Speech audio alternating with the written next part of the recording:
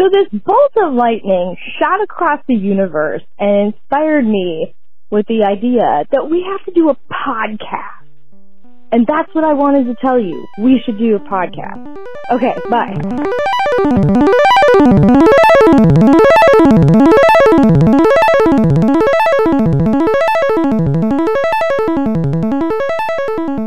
Okay, I hit record. Did it. Woo! Woo.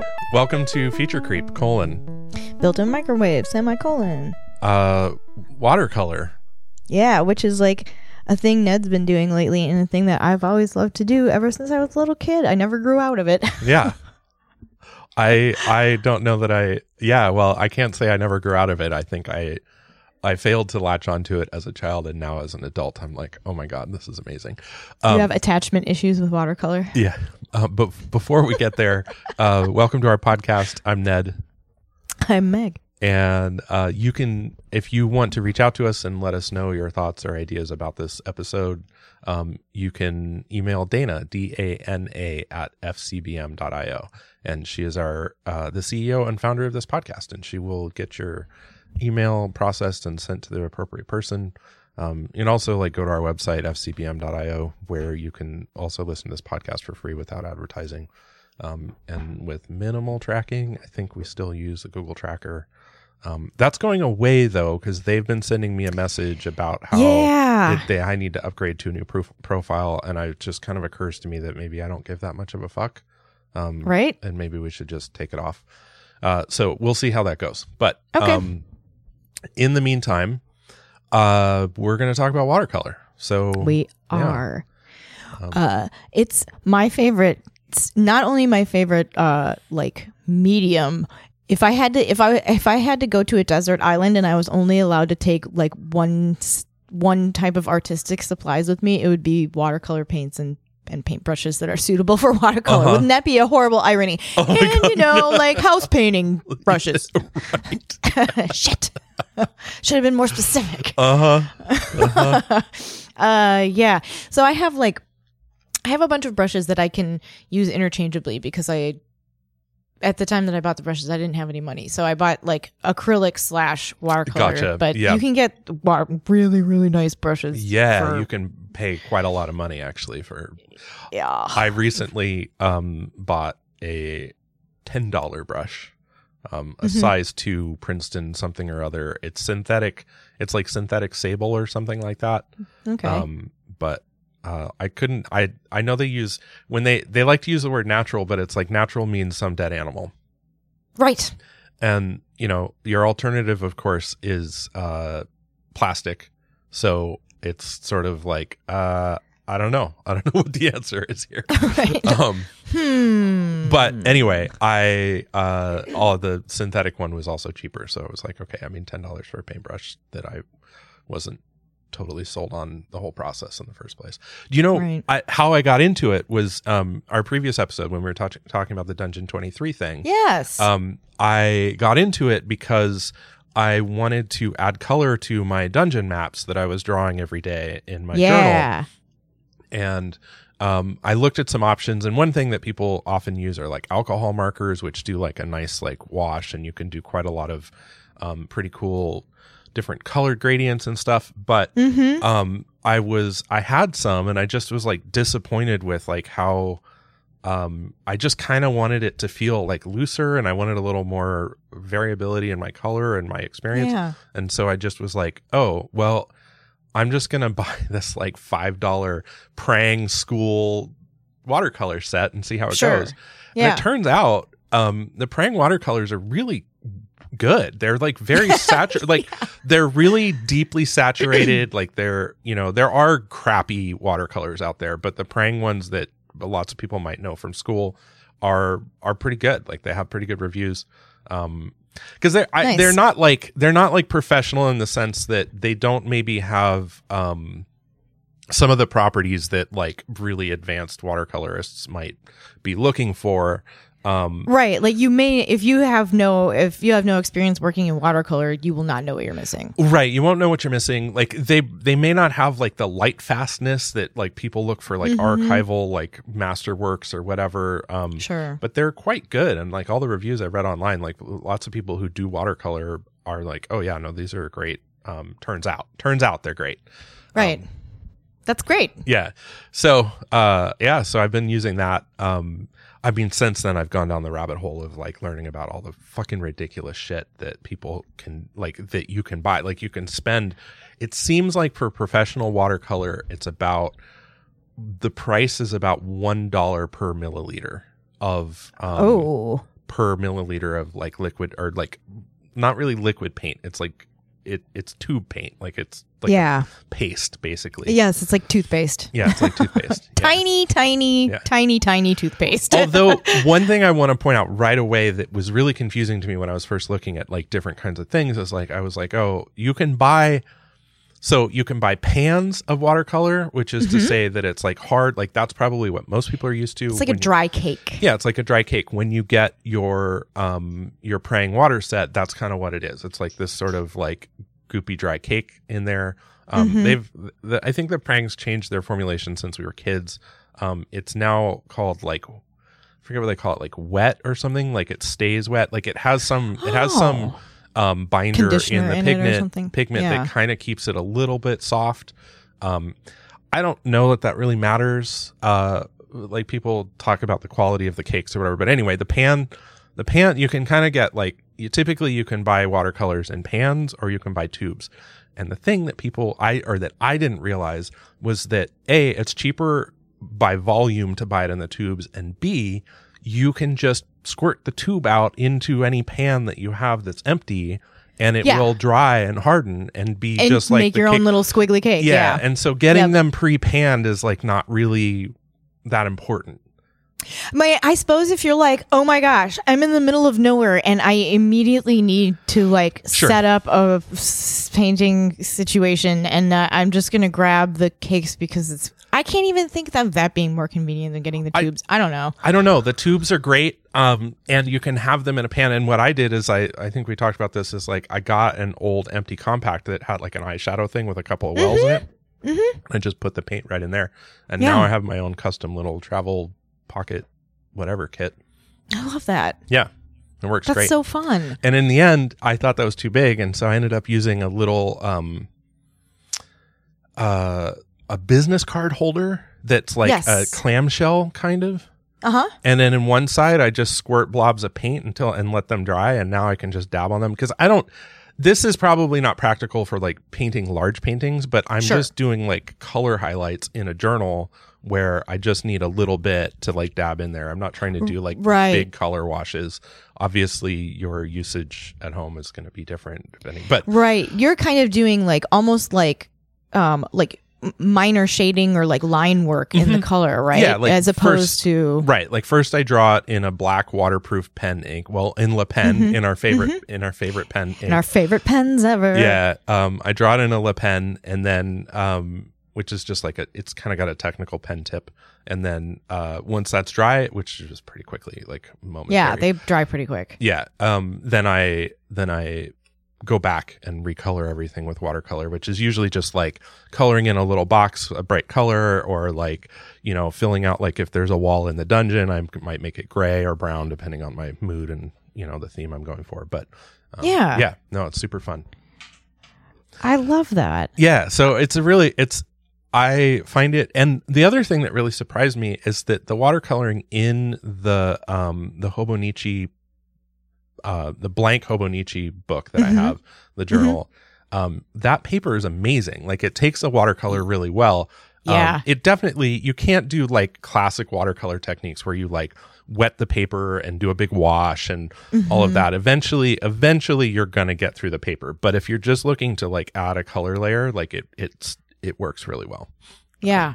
That's so cool. I have always loved the look of, black ink line drawing with watercolor as the color that gets added. So I like the style of how it looks, and I like the ways that you can make gradients and like ombres and I love how watercolor layers.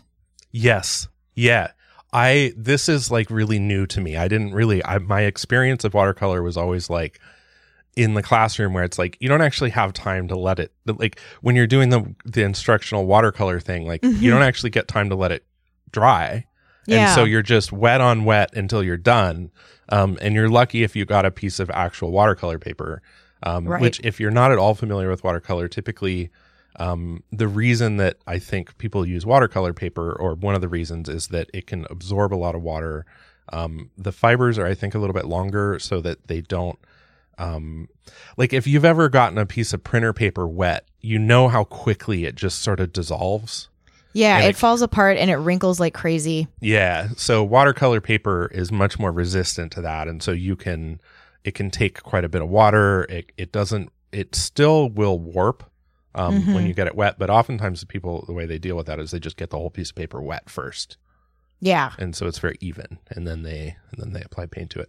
But then you let it dry, and then you can paint over in layers. And this is like all new to me, because I was just like, watercolors are funny. They just kind of blend together and make, mushy. Yeah. There's, I think too, like a lot of watercolor paintings that are real large rely on the use of negative space. So there's like, you paint around holes in the surface that you leave blank, so that anything that would be, like, I don't know, like flowers that are in a still life with daylight or something, the daylight would be highlighted as areas of the paper that you leave blank, so that it's the same shade as the paper, white or cream or whatever. Right. Your highest white highlights are just empty space. Yeah, and like that gives it, you get it to me, like to my like non-art historian, somewhat untrained eye. I look at that and it feels very impressionistic to me, because it's what you're not painting that makes the difference. Right. And that's a really different way to paint with watercolors from painting where, like we were just talking about, where you layer it purposefully and maybe don't leave any negative space, or do, but you're like using separate layerings of color in between it drying to build up the pigment on the page, and you can get like this great variation, and you can layer colors on top of other colors and get new colors, and you can do all kinds of like kaleidoscopic stuff with watercolor, because it's so translucent.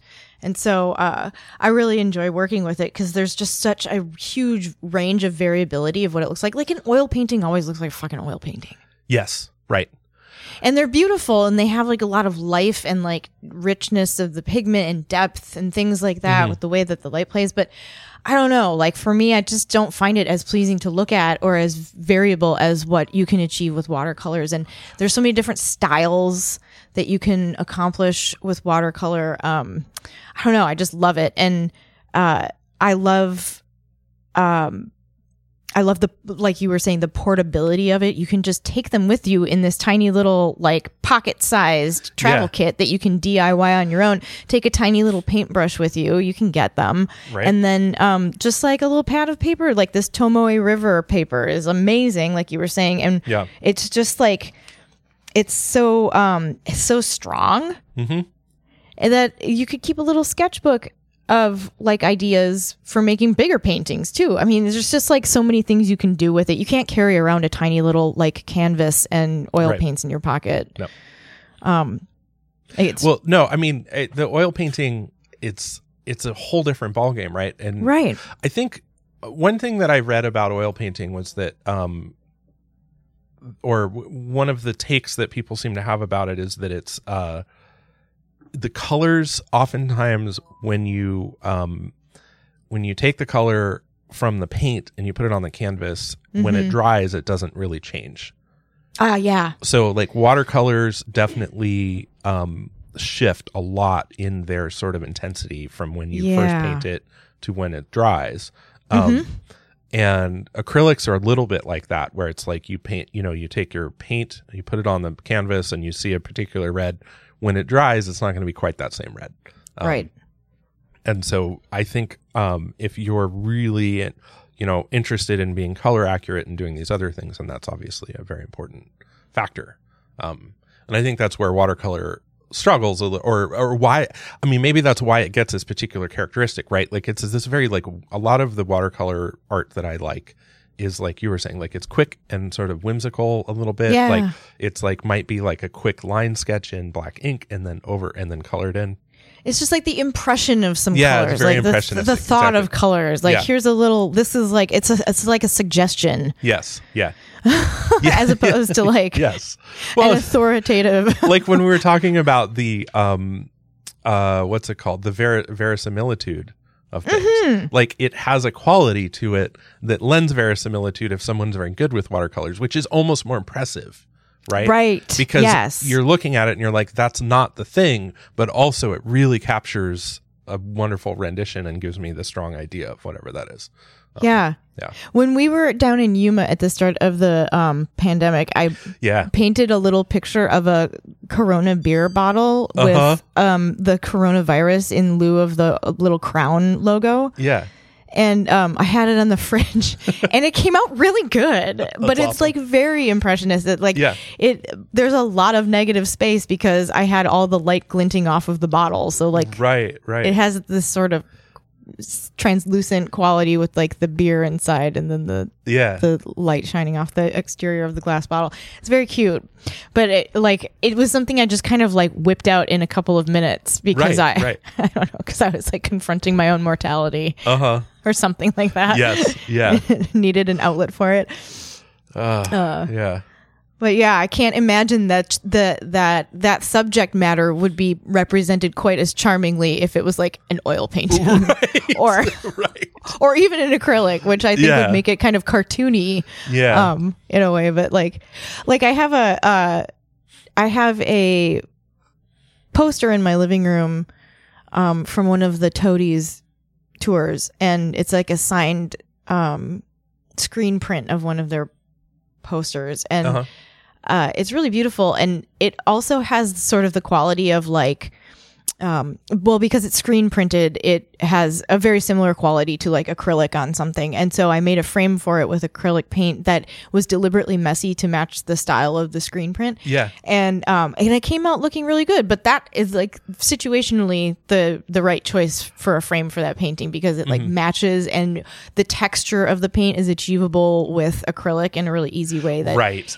would never be achievable with watercolor. That would look really strange. Yeah, watercolor, you can't build up watercolor in the way that you can like oil or acrylic because it just becomes sort of chalky at some point because of the nature of the binder, and the pigments are such that they're almost, I almost want to say staining. I mean, staining is not quite the right word because stain is a certain level of permanence, which is a whole other thing with watercolors too. But yeah, like the pigment, like the binder is like water soluble, and it carries this really finely ground pigments into the paper fibers, and that's kind of why watercolor doesn't have that like that three-dimensional texture that you get with other paints, right? Where the paint is like this medium that is pigment bound that is going to dry like a glue or a, something that's going to dry hard on the surface of the painting, on the surface of the material, whatever you're painting. So,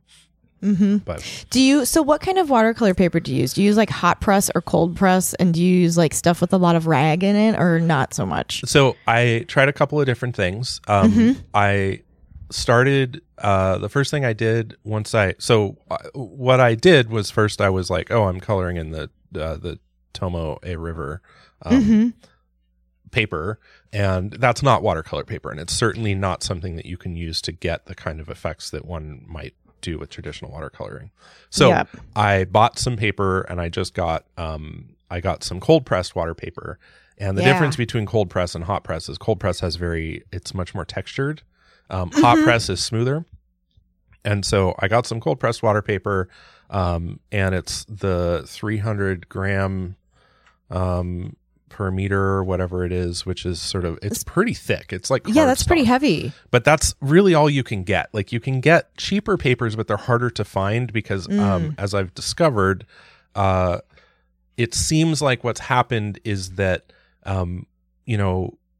influencers, people who post about and talk about papers have decided and said, oh, this is the best kind of paper to use.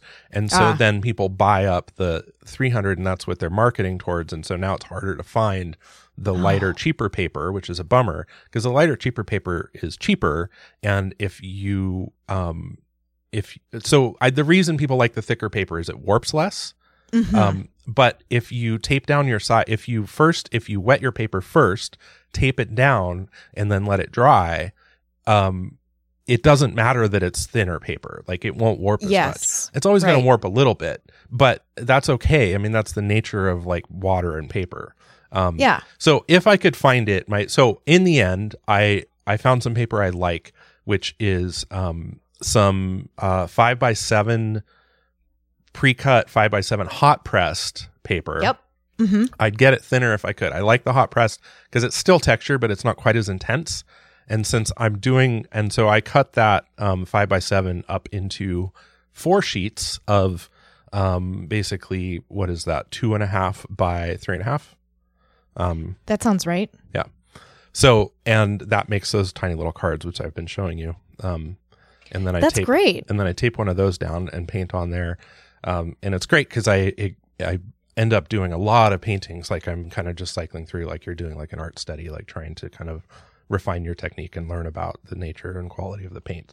And so as much as I ended up buying like, I bought a tube, I bought some watercolor paints, some Cotman, which are the student grade, watercolor paints from Winsor and Newton.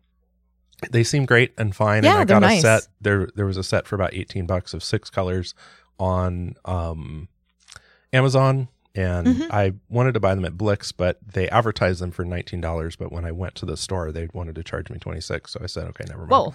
I bought them on Amazon. So yeah. Anyway, so that's my point was just that. So I have those tubes, and as I said, I've been using those to when I graduated from my Prang watercolor set, which I still actually have, and I use the Prang to color in the notebook. That's so smart. It has a wide variety of colors really quickly. And then I've just been painting those tiny little paintings on the hot pressed. If I can find, I saw some paper that is lighter weight. I think it's like 150. It's like half the weight that I'd like to get. Oh, also I get 100% cotton just because somebody said that was good. And I have I had some lighter weight, like 30% cotton fibers. And it's okay, but definitely the cotton one works better. Like it takes the paint better somehow. I don't, it's hard to describe. Like it just kind of, I don't know. The paint just looks more pleasant on it somehow. I understand. I should, we have these really great art stores around here. I should go to one and like get big sheets of watercolor paper and roll them up in a tube and send them to you. That'd be fun.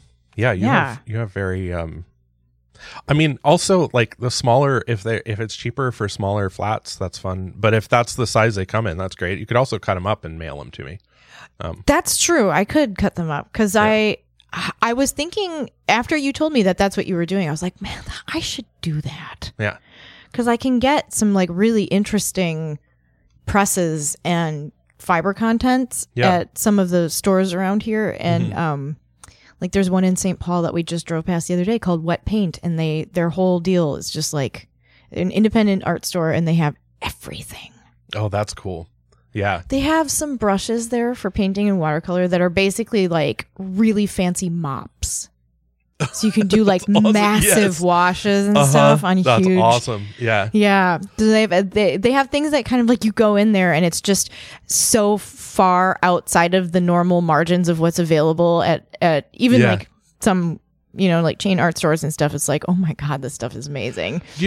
I think one thing that I found interesting about watercolor paint versus other paints is that you cannot get it in large quantities. It all comes in very tiny little tubes. Tiny. Like no one does large scale watercolor. Yeah. And I can kind of see why, because I think at some point watercolor, like its charm and its loveliness is sort of in the detail of it, right? Like, Yeah. I think a lot of people talk about why they like certain papers because it gives it this texture. And if you're painting a 5 foot by 5 foot surface, to get the image, you're going to have to stand back, and at that point, you're not going to see the texture of the paper or anything. And now it's a different kind of experience potentially. Yeah, I had never really thought about that. Like, if you make the painting so large, does the fact that the pigment that's suspended in the binder and in the water lose its effect? I mean, I think you lose a little bit of the nature of the watercolor. Yeah. And you might prefer or might as well be using like tempera or some other kind of paint that is Gouache. Yeah, gouache. I love that word. It's so closely spelled to gauche, but it's not. It's gouache. Right. It's basically like watercolor paint, but like opaque, right? Yeah. So my understanding of the difference between watercolors and gouache is really just the pigment particle size. Okay. And so typically water paints are very translucent, which is to say, like, they don't cover. So if you draw a black line on a piece of paper and you paint over it with watercolor, you're going to see that black line pretty intensely. Whereas if you use something like gouache, you can paint over that line and it's going to disappear under the pigment because the pigment size is larger. Gotcha. Particle. Yeah. I think that's my understanding. I mean, they also use different binders and different medium to carry the pigment and do that, but they are water-based. So is tempera, but tempera, I think I've been trying to understand what the difference is between tempera, gouache, and watercolor. The only real difference I could find was particle size of the pigment in watercolor. Didn't tempera have egg in it? Traditionally, yes. Okay. Yeah. So, and tempura is Tempera. Sorry, Tempera. Yeah. And tempera paint is also known as egg tempera, is a permanent, fast-drying painting medium consisting of colored pigments mixed with a water-soluble binder medium, usually glutinous materials such as egg yolk. So tempera also referred. This is from the. It's Wikipedia weird that they say article on glutinous because there's no gluten in egg yolk. Well, so the thing about glutinous is, gluten is a kind of a weird misnomer. So glutinous means like a glue in texture and sticky as a general word. And so gluten, so wheat gluten is named after something that is glutinous, perhaps? Well, also gluten, Glutin is how it, so glutinous, Glutinous is the sort of gluey texture. Gluten with an E at the end, like Gluten, is the sort of wheat gluten thing. But the other thing about wheat gluten is that gluten is it's a structural protein that it often refers to wheat proteins, but typically I believe it's a protein that's formed in the presence of water, and several grains are able to form this protein. Like, it's like, I think wheat doesn't have gluten. It has these other proteins. And then when you make flour and you put it in water, it forms wheat gluten. Okay. Yeah. I believe that's correct. It's been a while. I'll buy that. Yeah. But it's like, and so yeah, there's gluten, like, it's, I mean, if we're going to talk about like the health side of gluten, which I'm not fully prepared for, but there are, is anyone? Like, no. Like, part of the problem is like when we're talking in like sort of layman's terms, when we're using the word gluten, it's this broad, wide variety of different sort of proteins. But typically people usually mean wheat gluten. And then when we mean wheat gluten, there's actually more specific proteins. And there's a whole collection of gluten peptides that are typically related to the disorders like celiac. Celiac, yeah. Gotcha. Exactly, yeah. Oh, what a strange rabbit hole we just went down. Yes. Anyway, glutinous in terms of glue-like. Yes. Material such as egg yolk.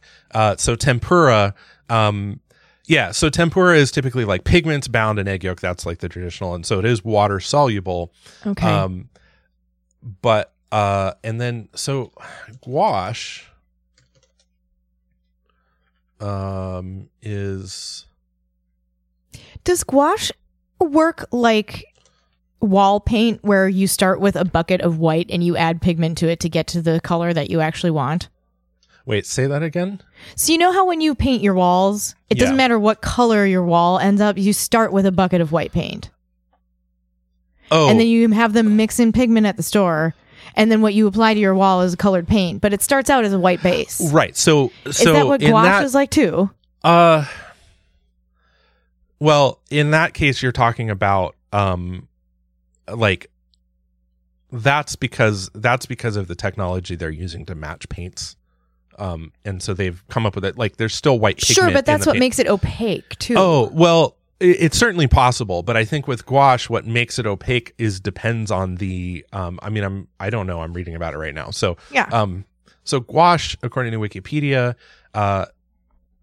so gouache body color or opaque watercolor is a water medium paint consisting of natural pigment, water, a binding agent like gum arabic or dextrin, which is incidentally the same as what's used in watercolors, and sometimes additional inert material. Gouache is designed to be opaque. So I believe that really the whole thing about gouache is just watercolor, but opaque. It's like I'm doing watercolor, but I'm opaque. Yeah, but why is it opaque and watercolor is not opaque? So, let me get to that. So,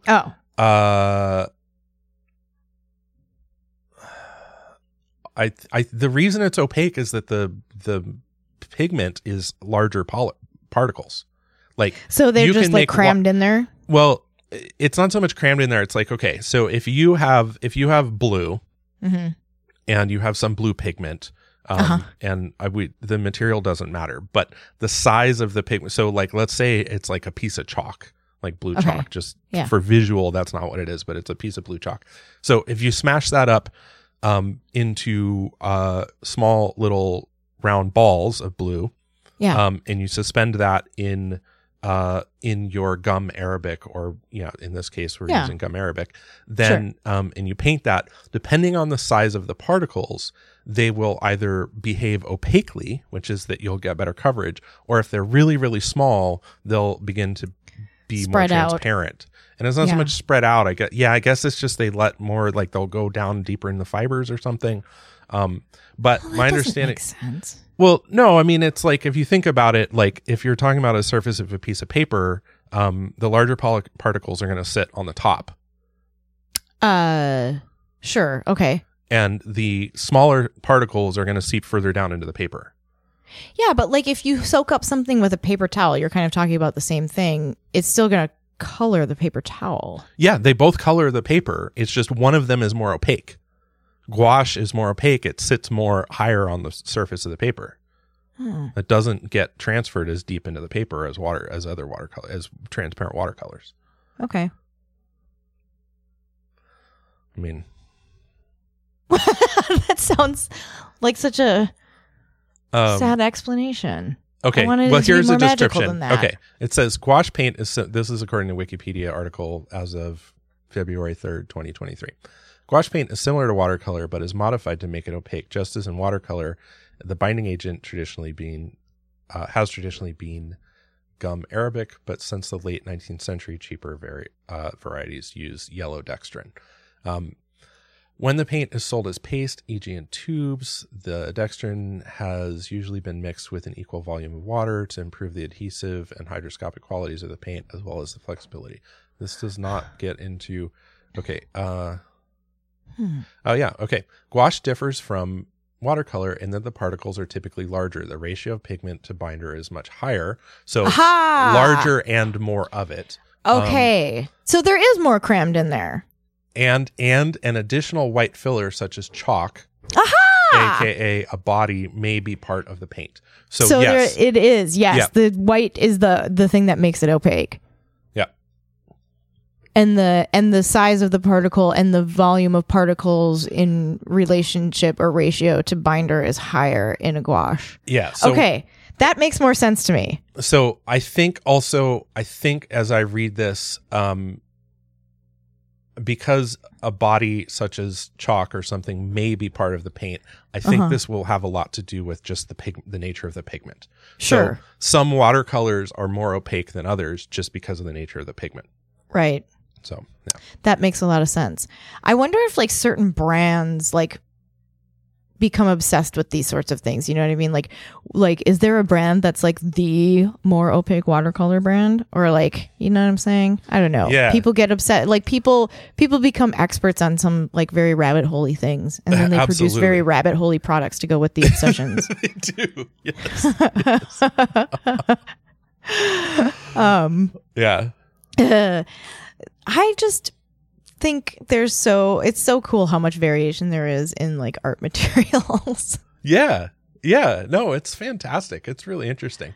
I think I would be I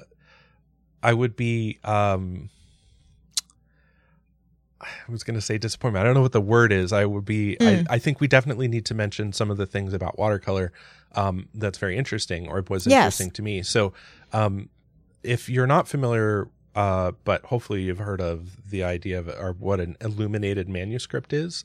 So I actually learned about these pretty late in life. I'd never heard, I knew of them, but I'd never heard the name illuminated manuscript. An illuminated manuscript is a formally prepared document where the text is often supplemented with flourishes such as borders, miniature illustrations.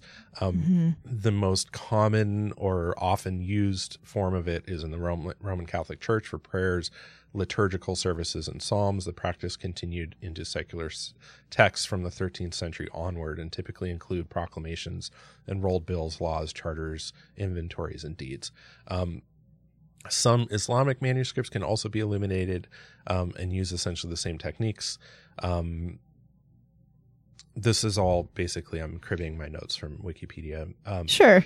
But so one of the reasons that they were done in watercolor is that watercolor, once it dries, the paper can remain flexible and it won't damage the image. So right. If you transport paintings, you can't like bend them or crease them because it can break the paint if it's a paint like acrylic or oil. And so if you're illuminating a book and you're writing this manuscript and then you're writing in a book, the pages need to be able to sort of bend and fold. Flex. And move. Yeah, they need to be able to flex. And so watercolors were traditionally used for that context as well.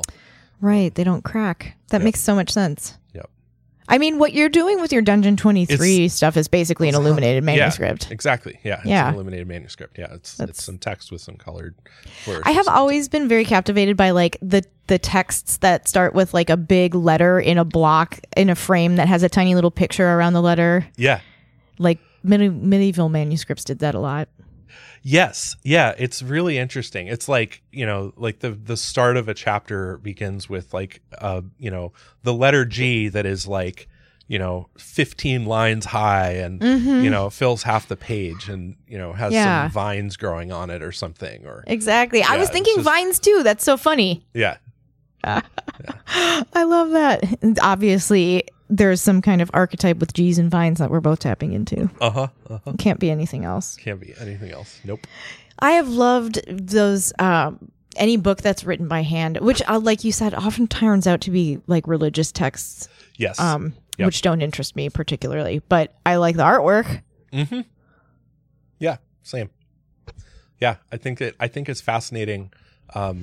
Well, I mean, it would be fun to go back and just take stories that we like or books that we like and redo them by hand with an illuminated manuscript. This has been done. People do. So like there's so one of the artists that what is his name? So there is an artist who he did a bunch of really interesting artwork. Watercolor, I think, and pen and ink. And he did some like fairy tales, and he was see if I can find. There's like a very famous artist. Let me see if I can find.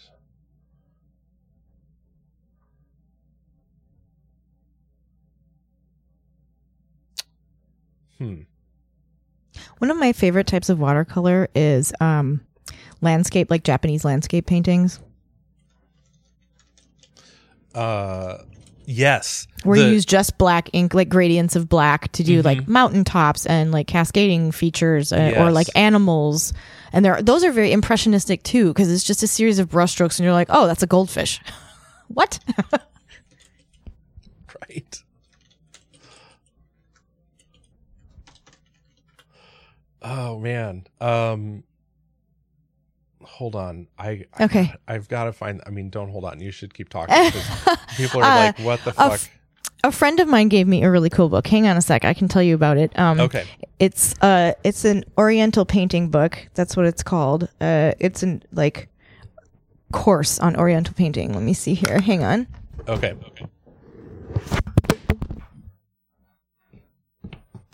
Whoops, that was probably pretty loud. That's all right. Well, someone will have to just live with it. So this is a structured, practical guide to the skills and techniques of China and the Far East. So I think there is some Japanese stuff in here, but I guess mostly it's Chinese. My mistake. It's beautiful because it talks about, you use these lovely little sticks that hold the pigment, and they have...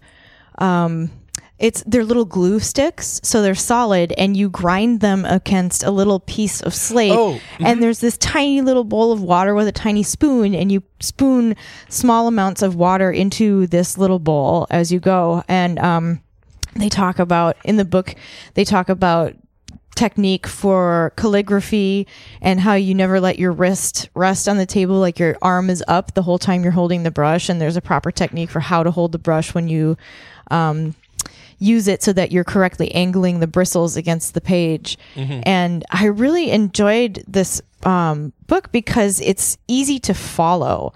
Like the way that they describe in words how you're supposed to be using the inks and how to conceptualize the actual painting is really cool. Like they have a whole chapter getting used to ink and how to grind the ink up to achieve the desired opacity, and how to use and incorporate color into like landscapes, for example.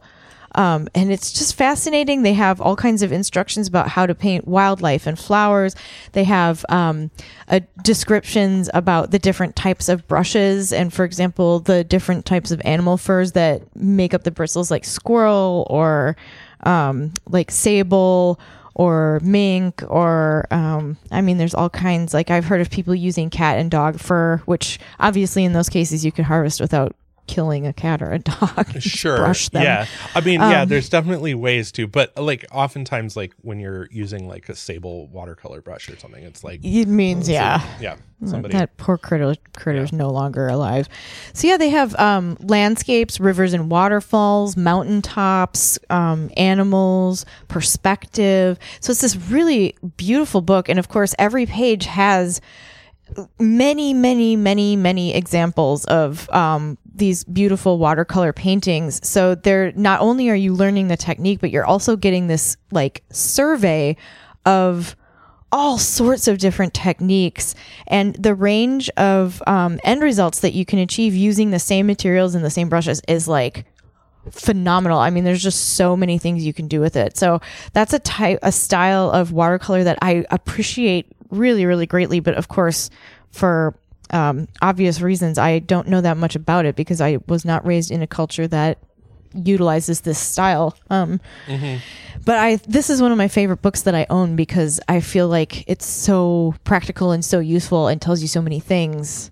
It's such a lovely survey of art and so instructive.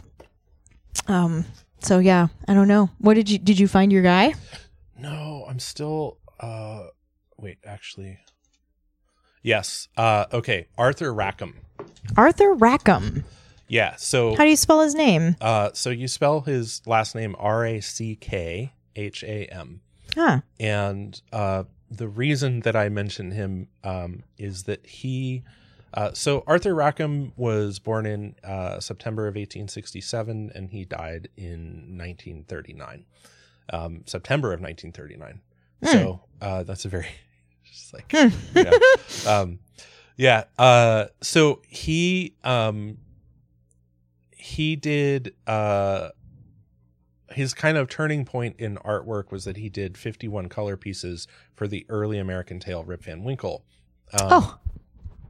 And so his the reason I mentioned this is you were talking about like taking an existing work and like doing an illuminated manuscript version of it.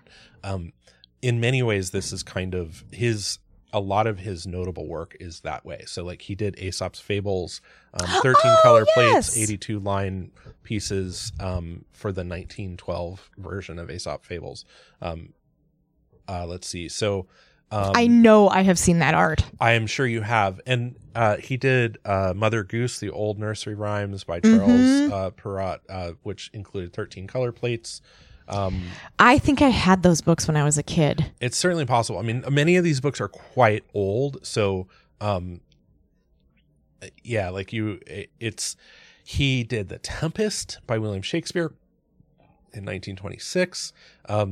His artwork is pretty fantastical. It's oftentimes like pen and ink with watercolor or other kind of coloring, which I'm trying to see if there's a better. Yeah, here we go. Here's the technique. So his illustrations were chiefly based on robust pen and India ink drawings. So his own unique perspective line.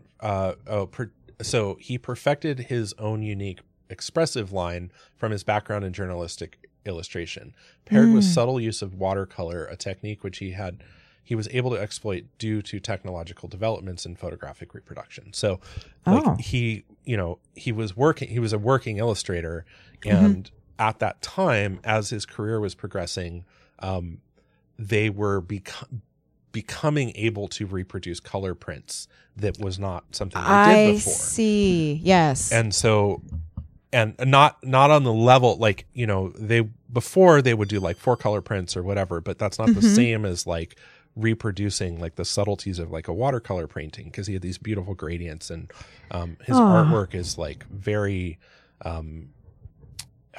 so there's a movie called, The Return of the King, which is the 1980 animation film that was based on The Hobbit and The Return of the King, and it was directed by Jules Bass and Arthur Rankin Jr. Okay. Anyway, its art style was, I believe, influenced by Rackham, or maybe it's not that movie. It could be Lord of the Rings, the 1978 film. Yeah, I remember that from being a kid.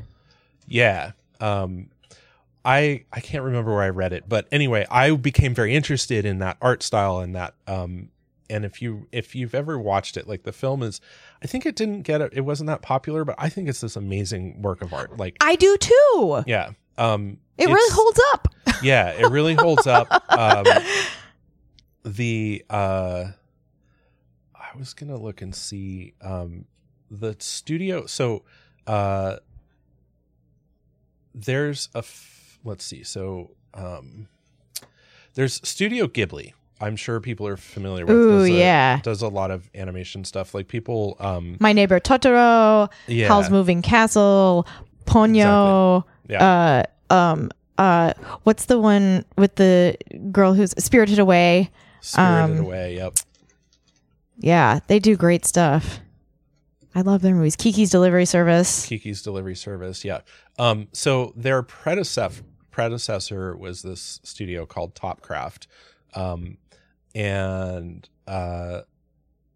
which they produced Nausicaa Valley of the Wind, and I believe They also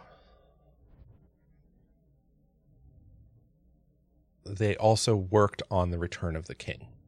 Okay. That totally fits stylistically. Yeah. And so they actually did quite a lot of collaborations with the Rankin Bass sort of production company. Okay. They also worked on The Hobbit from 1977, The Hobbit. And then Return of the King, which was the one we were talking about. That art style of like, they worked on The Last Unicorn. I love that movie. Yes. Yeah. That movie is like so culturally significant to like a tiny little circle of time and place. Like America does the soundtrack. Yeah. Yes. Right. Like the whole soundtrack, and like Jeff Bridges and Mia Farrow are the like main characters. Like what? Yeah. I loved that movie when I was growing up. Oh my God. Yeah. Yeah. I still do. Yeah. It was an amazing film. It's very sad. But it's really totally cool. sad. Yeah. Oh my gosh. It's all about belonging and not belonging.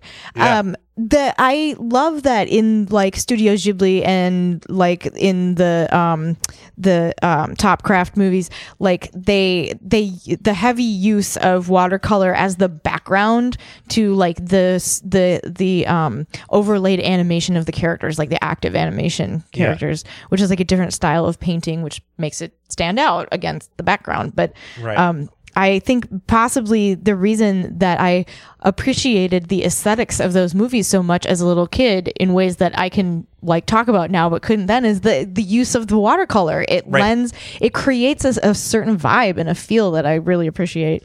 Yeah. Yeah. I really like, so if you haven't seen The Return of the King, the 1980 film, or The Hobbit, the 1977 film, animations, you can get clips of it on YouTube or something on the internet. Like if you're into it, watch the whole thing. Absolutely. But, if you're not, definitely go look and have a look at the art style we're talking about. 'Cause I feel like, it really, to me, that was Lord of the Rings. Like it was the Tolkien-esque, like sort of dark and vibrant, but like also these really like grimy feels when they were doing the goblins, and the darkness of it, and the way that they were able to like really give this like this warmth to things too, like the tones, everything, because the colors aren't it's not this like solid filled in like watercolor. That's the other thing, is like you get these like subtle gradients, or you can. Yeah. You don't always, but like in the way the colors mix, where they kind of like two colors meet and kind of form a little bit of a gray gradient between them, or some third color, because it's like a green between the yellow and the blue borders, and and a good artist can control that and create these beautiful subtle gradients like all over the image, and then also still convey like all the coloring and everything. And so I like a lot of like animated manga that I've seen also uses watercolors in the backgrounds. Now that I think about it. Yeah. I don't know any of the studios by name that produce that kind of stuff, but not totally dissimilar visually from what Studio Ghibli does. Right. Yeah. I like that artwork a lot. Now I need to go watch some Studio Ghibli. Oh, Princess Mononoke was another one. Yep. Lest we omit any that are important. I was thinking while we were talking about this that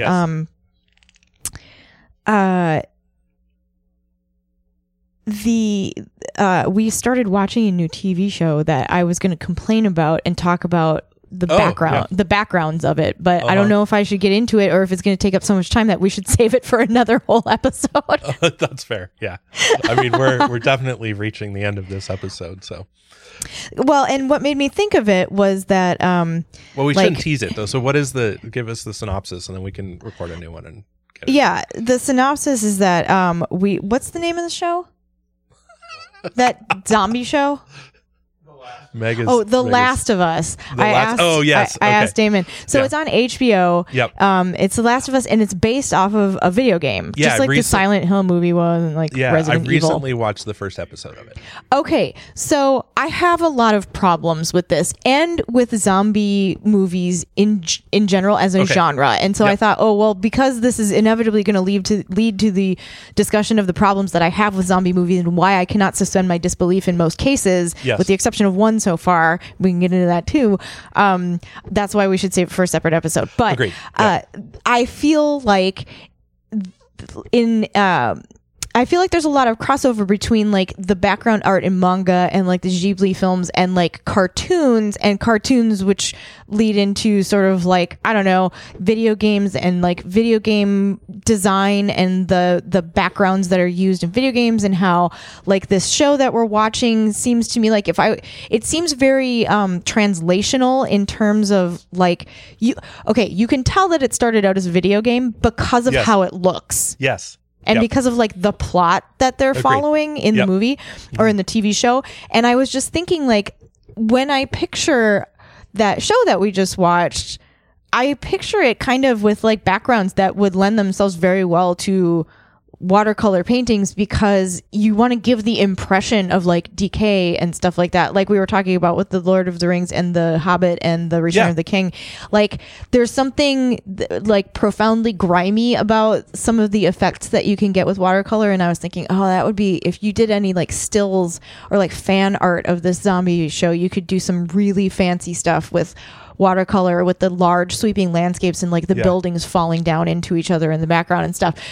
But then immediately I was taken out of my reverie by the fact that I'm like, but this doesn't make any sense in this particular show. And then I was like, save it for the other episode. So that's where I'm at with that. Gotcha. And I basically we had breakfast today and we had this whole conversation about like the different iterations of zombie films and what makes them more or less believable or enjoyable or whatever. Yeah. So that's my next topic. Gotcha. Yeah, I'm in for sure. Because I also have strong opinions about that. Having only watched the first episode, so. Nice. Yeah, we made it through episode 2 and then I fell asleep on the couch. And then I had my like standard recurring nightmare all night long. Oh, no. Where you and I are at some work thing that we're not getting paid for. There are way too many people there. We're at some like building we can't get out of that resembles a mall maybe, or like a very large casino style hotel or something like that. And we're just trapped in there. Somebody peed in my suitcase this time, which for a number of activities we've done together could have been entirely plausible in real life.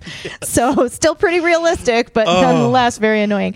And I haven't had that dream in a long time. As soon as you said somebody peed in your suitcase, I was just having like this deja vu moment where I was like, oh man, this sounds so familiar. Like recently I had some thought about this and it was definitely connected with you. Not that you're a suitcase peer, but like you and I, like in the absurdity of like that kind of scenario, right? Yeah. Yeah. So and of course, like there was some big long explanation attached to like the peeing in the suitcase incident, and like then we had to move to a new room for some reason. And like, but I mean, there were like 6 or 8 of us in this room. Like it wasn't just you and me. Like Damon was there.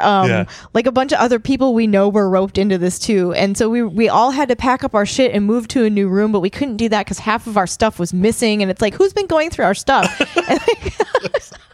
And they were just like, everything had its own series of roadblocks attached to it. And it was just like the whole dream. This is what makes it so nightmarish. Everything in that dream, even though the details change from night to night, the theme is always a workaround for a workaround for a workaround for a workaround for a workaround. Yes. And you're just like, God, when does it end? Like, can we not just accomplish something here or get out of here? Like, just we're prevented from leaving when we want to leave because there's 60 million things that we need to do first in order to be able to leave, and we can't get any of them done because of other people. Right. Who paid in my suitcase? Oh, yeah. Oh, God. So, yeah. Anyway, zombie films. Oh, that's so funny. That's our next one. Yeah. Oh, man. Well, I have some, like, end of the episode snacks. I don't know if they're design snacks. just Do some tell. like tips for, I don't know, some things to highlight. So one thing is, speaking of absurdity, and if you at all enjoy the humor that Meg and I enjoy, or think you might be interested in something, I think you'll agree. So I sent you that video the other day by this Australian news satire television program. It's called Clark and Daw. Yes. And that's CLARKE &DAWE. And there's a lot of clips from their show on YouTube. And the particular one that I sent you was called The Front Fell Off. Yes. And it's sort of like, two white men in suits, like one of them being interviewed like you would interview like a like you'd see in the news, like a special interest segment where they're going to ask some hard hitting questions of like some, like expert or whatever. Mm-hmm. And The Front Fell Off one is, I'm not going to ruin it for people too much, but it's basically this absurd sort of take on someone kind of answering for like, a oil tanker creating a disaster, like a fucking environmental disaster in the environment. And just the absurdity of the answers, and how both you and I watched this, and I think because I didn't know anything about it and it just showed up on my YouTube feed, I wasn't sure if it was real or not. Right. If this was actually some oil executive that was doing a bad job of apologizing for causing a disaster through negligence. Yes. Yeah. Or doing a good job of being an apologist. Like, just anyway. Yes. Or a terrible. Anyway, towards the middle, I was like, nope, this is too absurd. But also the absurdity. Very convincing. Very convincing, like well into the skit.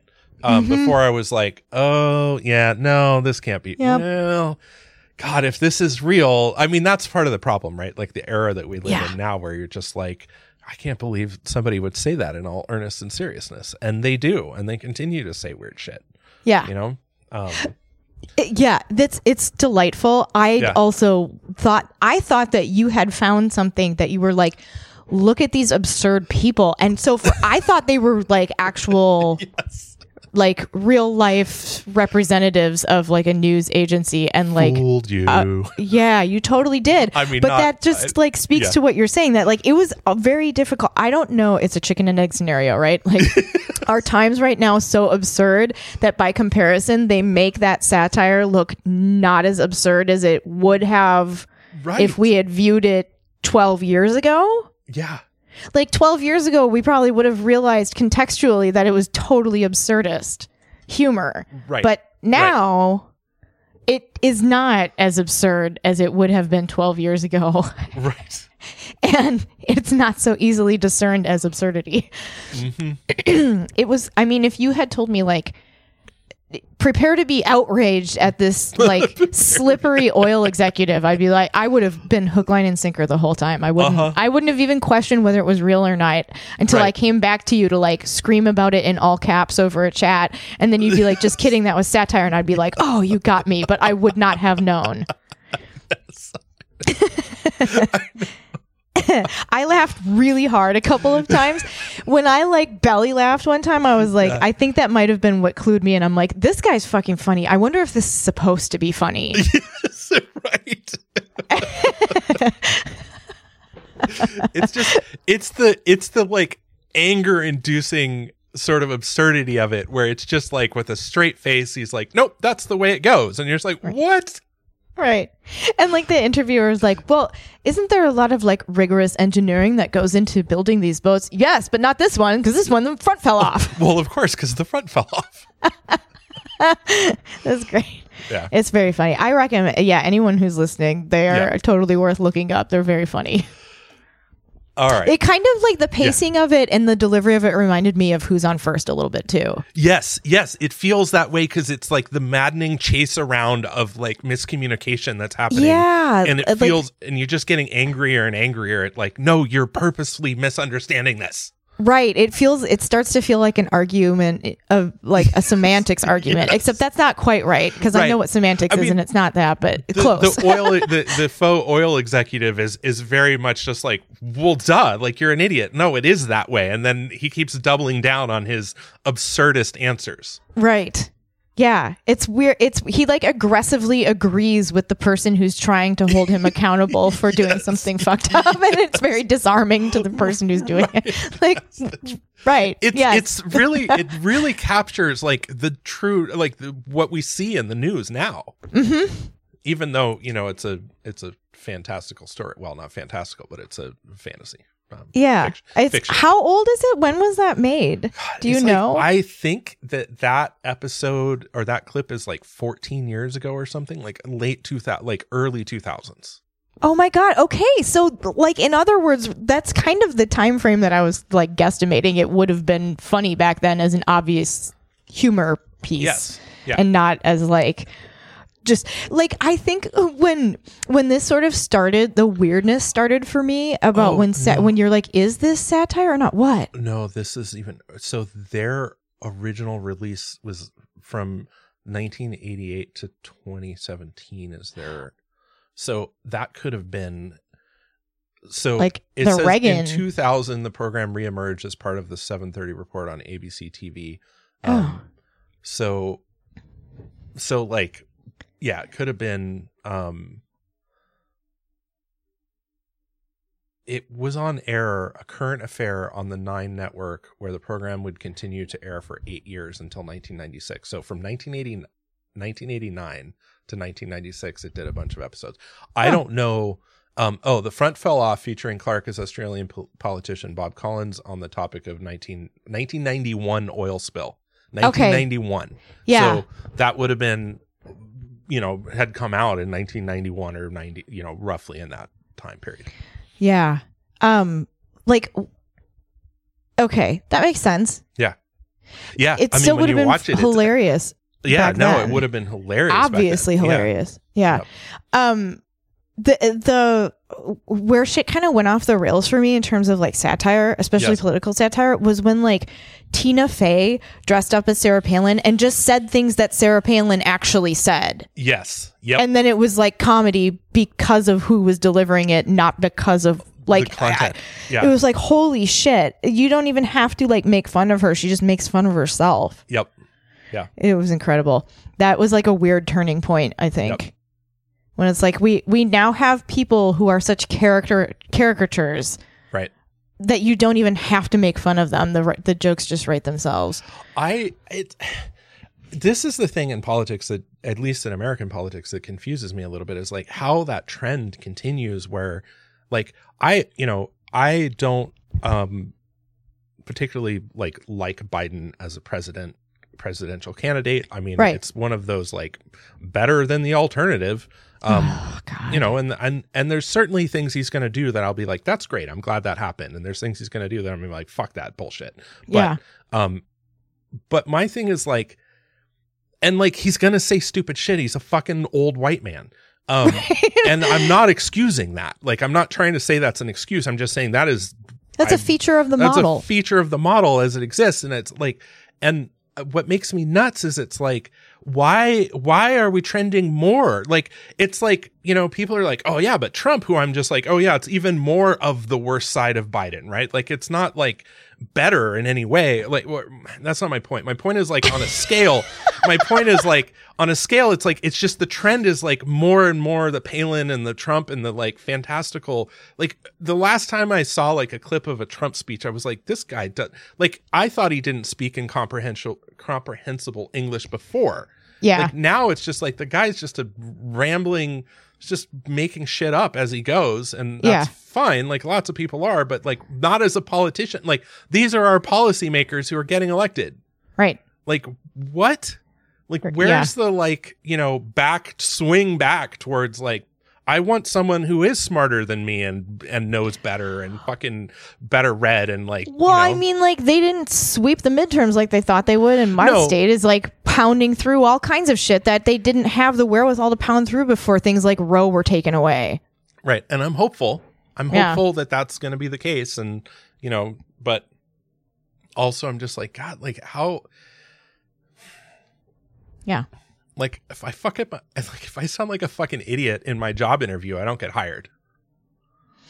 Right. When somebody asks me like the hard questions in the job interview and I don't know the answers and I fuck it up, like I don't get hired to that job.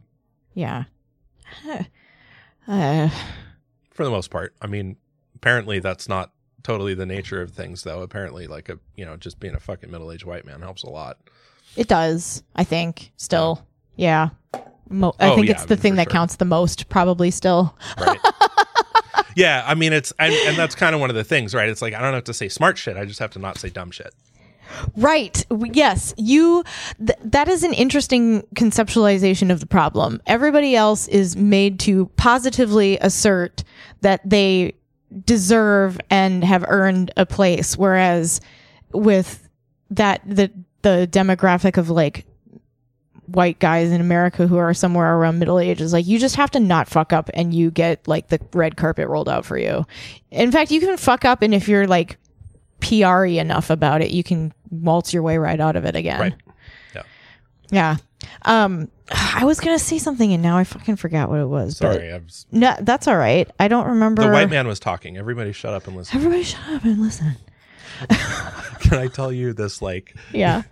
The other day, well, I'll just believe it. Okay, here's the like the tail end of the real treats at the end of a podcast. So I am out on this date with my partner, and and we're eating at this diner, and I was just kind of out of it, and like I wasn't really picking up on the fact that she was feeling like it was busy. And so they had they brought all of our food, we'd eaten it, and they brought the check. It was busy, and I was thirsty, and before I defend myself, let me tell you the impression that happened, which was that I basically was like, this is fine. I'm going to get some more water, and we're just going to sit here, and I'm going to finish my story. And so my partner sitting across from me is like, in hindsight, I can look back in the memory and be like, oh, she like kind of settled in.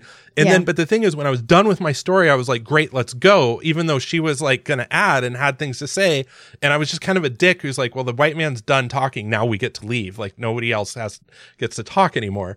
Yeah. The reality, of course, is like, I just was a fucking idiot and not paying attention to any of it. Like I didn't intentionally do that. But the impression was very much like, like, just shut up, partner. Like now I'm done talking. Now we can leave. I'm ready to leave. Why aren't you? I'm ready to leave now. And she'd been ready to leave for like 5 minutes and feeling nervous about the fact that we were keeping this table when it was like busy at the diner and people wanted to sit down. And like, anyway, 100% this exact scenario has happened to me with at least 2 men that I can think of. Not the one who lives with me currently. Thank goodness. Yeah. Well, I felt really bad about it. And it's definitely something I try really hard not to do. And I just think that's a human thing on some level. Yeah. I mean, on some level it's a human thing, but it was very like, it becomes kind of loaded when you're used to like, because the assumption is that I'm just assuming that this is okay. And like, I'm entitled to this. Like I paid my $5. I get to sit here as long as I want. Like, fuck off. Like, fuck everybody else. Like the white man is here now. So everybody I'm going to sit here and enjoy my coffee. On the mount. Yeah.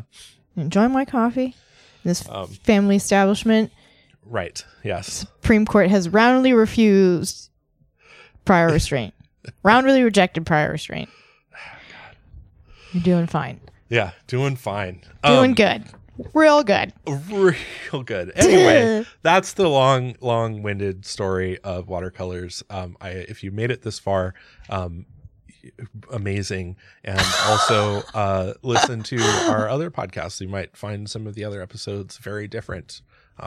Feel free to skim around, see if you like something. And most importantly, go ahead. You thought of it. Most importantly, no, I don't. I didn't think of it. What were you going to say? Oh, I don't know. You were taking a deep breath, like you had a. I need to tell you, in addition to zombies, complain about zombies, I need to tell you the miraculous story of the frog.